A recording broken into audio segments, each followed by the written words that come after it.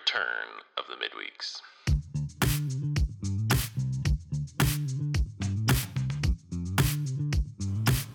Hello friends, it's Wednesday, it's Wisdom Wednesday, and we are in the book of Proverbs, and we are kicking it with Agur. Agur, the non-Israelite sage whose life work has been boiled down and concentrated into a chapter of the book of Proverbs. And today we're looking at themes of honor and selfishness. I think this is a good way to put it. Themes of honor and selfishness and desire. What happens when your desires are out of whack? Now, even the last time when we were talking about this, remember, Agur was praying for neither poverty nor riches. He doesn't want to have so much so that he forgets God, and he doesn't want to have so little that he sins because of his felt lack. Instead, he wants God to lead him with enough so that he can walk with God. And so that is about desires, the desire for food and desire to have your needs met. Now, this next section as well is going to be about the desires and what people do to satisfy those desires in evil ways sometimes. And so we're going to read this. And one of the things about this chapter is it's very interwoven. There's lots of connections all throughout it. So it's not just like one chunk, then followed by another chunk, then followed by another chunk. There's lots of interconnections, and that is really important to keep in mind while you're reading this. And so I feel like I'm not going to be able to explain everything that's going on here in this shot, but as you do your own studying, you can look for themes that appear at the beginning as well as the end and are scattered throughout. But let's read this. We'll read the whole thing, and then we'll talk about it. Proverbs 30, starting in verse 10. Do not slander a servant to his master, lest he curse you, and you be held guilty. There are those who curse their fathers and do not bless their mothers. There are those who are clean in their own eyes, but are not washed of their filth. There are those, how lofty are their eyes, how high their eyelids lift. There are those whose teeth are swords, whose fangs are knives, to devour the poor from off the earth, the needy from among mankind. The leech has 2 daughters, give and give. 3 things are never satisfied, 4 never say enough. Sheol, the barren womb, the land never satisfied with water, and the fire that never says enough. The eye that mocks a father and scorns to obey a mother will be picked out by ravens of the valley and eaten by the vultures. All right. So one of the reasons I'm starting and stopping here is because we have in verse 10 this command not to slander a master, and then in verse 11 we have this thing about people who curse their fathers and don't bless their mothers. And then there's another saying about fathers and mothers and having their eyes pecked out in the valley, which isn't a beautiful picture, but we'll get to that. And so there's a bit of a inclusio, there's a bit of a bookend here of things about fathers and mothers and the need to obey fathers and mothers or honor them, and the kind of heart that doesn't want to. But it starts with this slandering thing. So what's going on here? So it pictures 2 servants, or maybe a neighbor and a servant, and there's an individual that understands that a servant is vulnerable to its master's wrath. And so the idea is somebody thinks there is some kind of personal advantage to going and giving a negative report about the servant to the master to try to get the master to be mad at the servant for some kind of advantage. And it foresees this event happening, and that the servant, I think it's the servant, it might be the master, but I think it's the servant calling down a curse for the person who brought the slander, and God holding that person guilty. This is how I understand it. Other people might see it different ways. This is how I understand it. And so what it's envisioning here is that even though there's this selfish person who has a desire for personal advantage by telling a bad tale about a servant to their master, knowing that the servant can't defend themselves against the master, the servant does have a defender. He has a defender in God, and so if the servant calls down a curse on this evil person for doing this, God will hold that person guilty. And so you can see here that the command is to the person who might be tempted to have this desire that they want to see satisfied in an evil way, to use slander for personal advantage, whether it's revenge or getting rich or getting rid of somebody or whatever it is. This is what's pictured here, and the wisdom is you won't get away with this. If this person figures out what's going on, and they will because they'll know it's slander, they can go to God, and God will be their defender, and you'll be held guilty.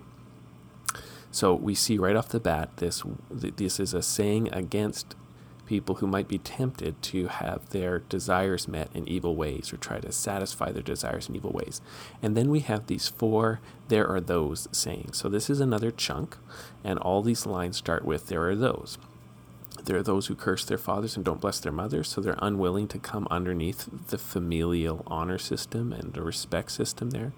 There are those who are clean in their own eyes but are not washed of their filth, so because they are all about their own desires and what they want, they are insensitive to their own sinful hearts. They think that they are doing great. They think they have the right to do this. They think they have the right to curse their father. They think they have the right to slander a servant.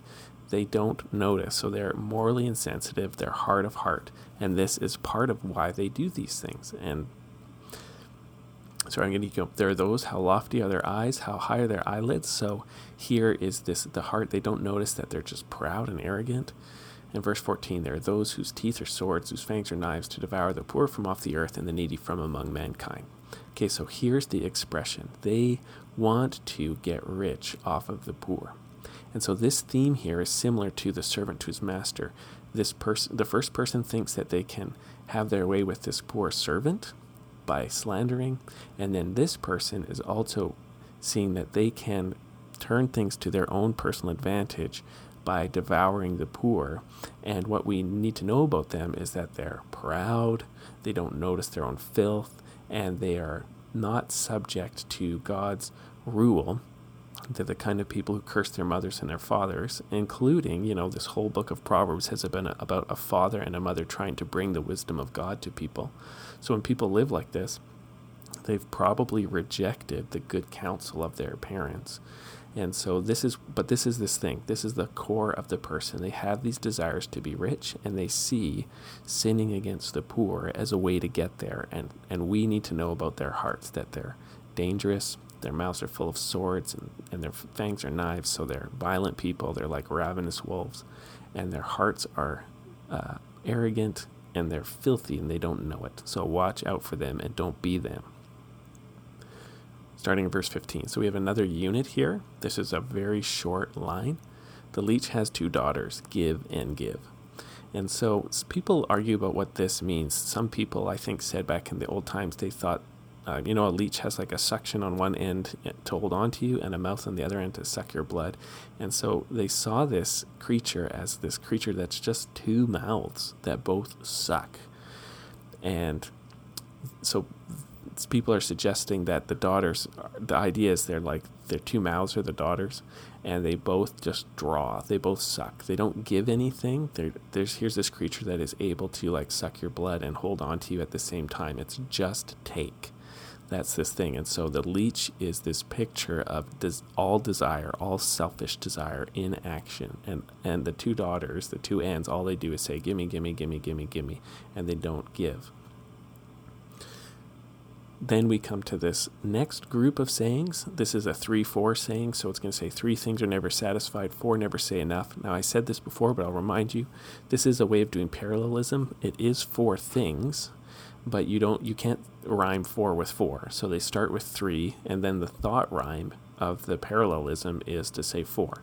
And so the never satisfied and never say enough applies to all of them, I think. But this is about desires again. 3 things are never satisfied, 4 never say enough.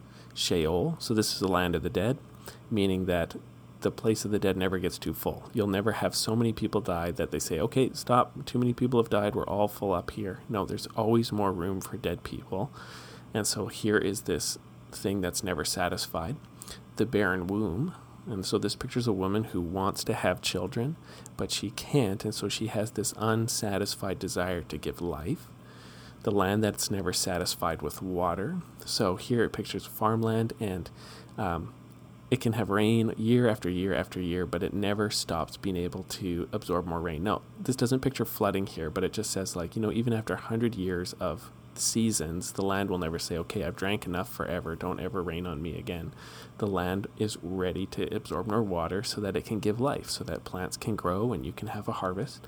And then The last one is fire. So it pictures fire just devouring houses and devouring crops and devouring things, and it never just, until it's consumed everything, it doesn't have any self-moderation. It will burn itself out. It will just keep burning until it's put out by either consuming everything or by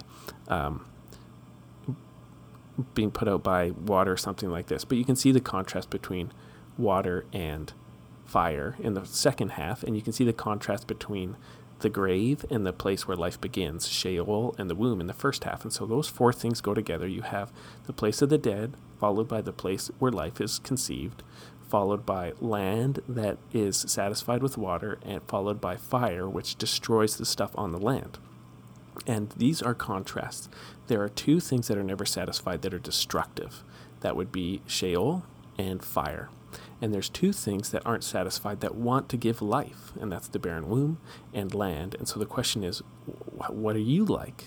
Where are your desires? Do you want to give life? Are you aching to bring life into this world? Are you aching to be productive? Are your desires things that feed other people and give life to other people? Or are your desires things that consume? They take from other people. They're selfish. They're going to rob the community and rob the world because of where your desires are at. And so this is another saying about human hearts and desires. And then we'll wrap it all together with this bookend saying about fathers and mothers again. The eye that mocks a father and scorns to obey a mother will be picked out by ravens of the valley and eaten by vultures. All right, so here we finally come with, we have this, a double connection actually. We have the fathers and mothers that connects to verse 11, but we also have this threat. So verse 10, where we started, has this threat of the servant cursing and you being found guilty, and then all these sayings, and then another threat that if you mock your father and scorn your mother, then you'll end up dead somewhere with the vultures eating you. It's a threat about the consequences in God's world of arrogance, of rejection of wisdom, of rejection of authority. And so there's consequences for these things that are God sovereign, God ordained, God superintended consequences. And so for me, this wraps up this section a little bit. And the big question is, where are your desires at? Are you willing to submit to authority, the authority of wisdom that I'm giving you, to see your desires moderated, to see your desires brought under wisdom, to be life-giving desires? Or are you going to live like a sword-toothed leech that wants to consume like the grave and ultimately will come under a curse or be rejected by God? So there's your wisdom for the day. I hope you're doing well and blessed and getting a suntan somewhere. See you next time.